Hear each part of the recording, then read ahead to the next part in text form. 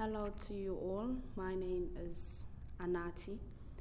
I'm 17 of age. In 2015, I lost someone that was very close to my heart. My auntie. She started getting sick from January and she ended up dying in December.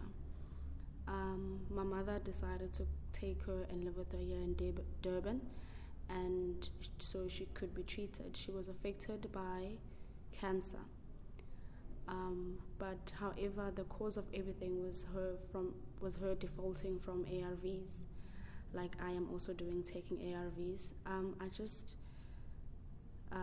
was really hurt seeing her in the condition she was in because she lost weight really badly, and I was concerned about my cousins, which were her children.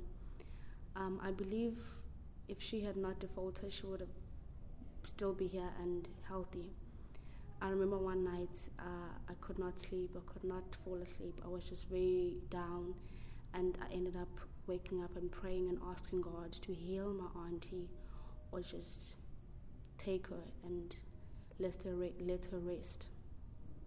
And the following morning I was told that she had passed on, and I was devastated, but I was kind of relieved at the same time because she had no more pain anymore. She was at a better place. I dearly miss her, and I just believe that if she had not defaulted, she would still be here today. And that made me realize that I should take my medication seriously and count every blessing I have, like waking up in the morning and being thankful for that day, because I am a youngster who's living with this disease, but no one can see it.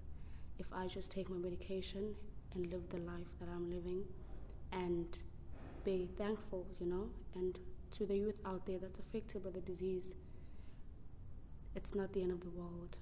It's just the beginning. Thank you.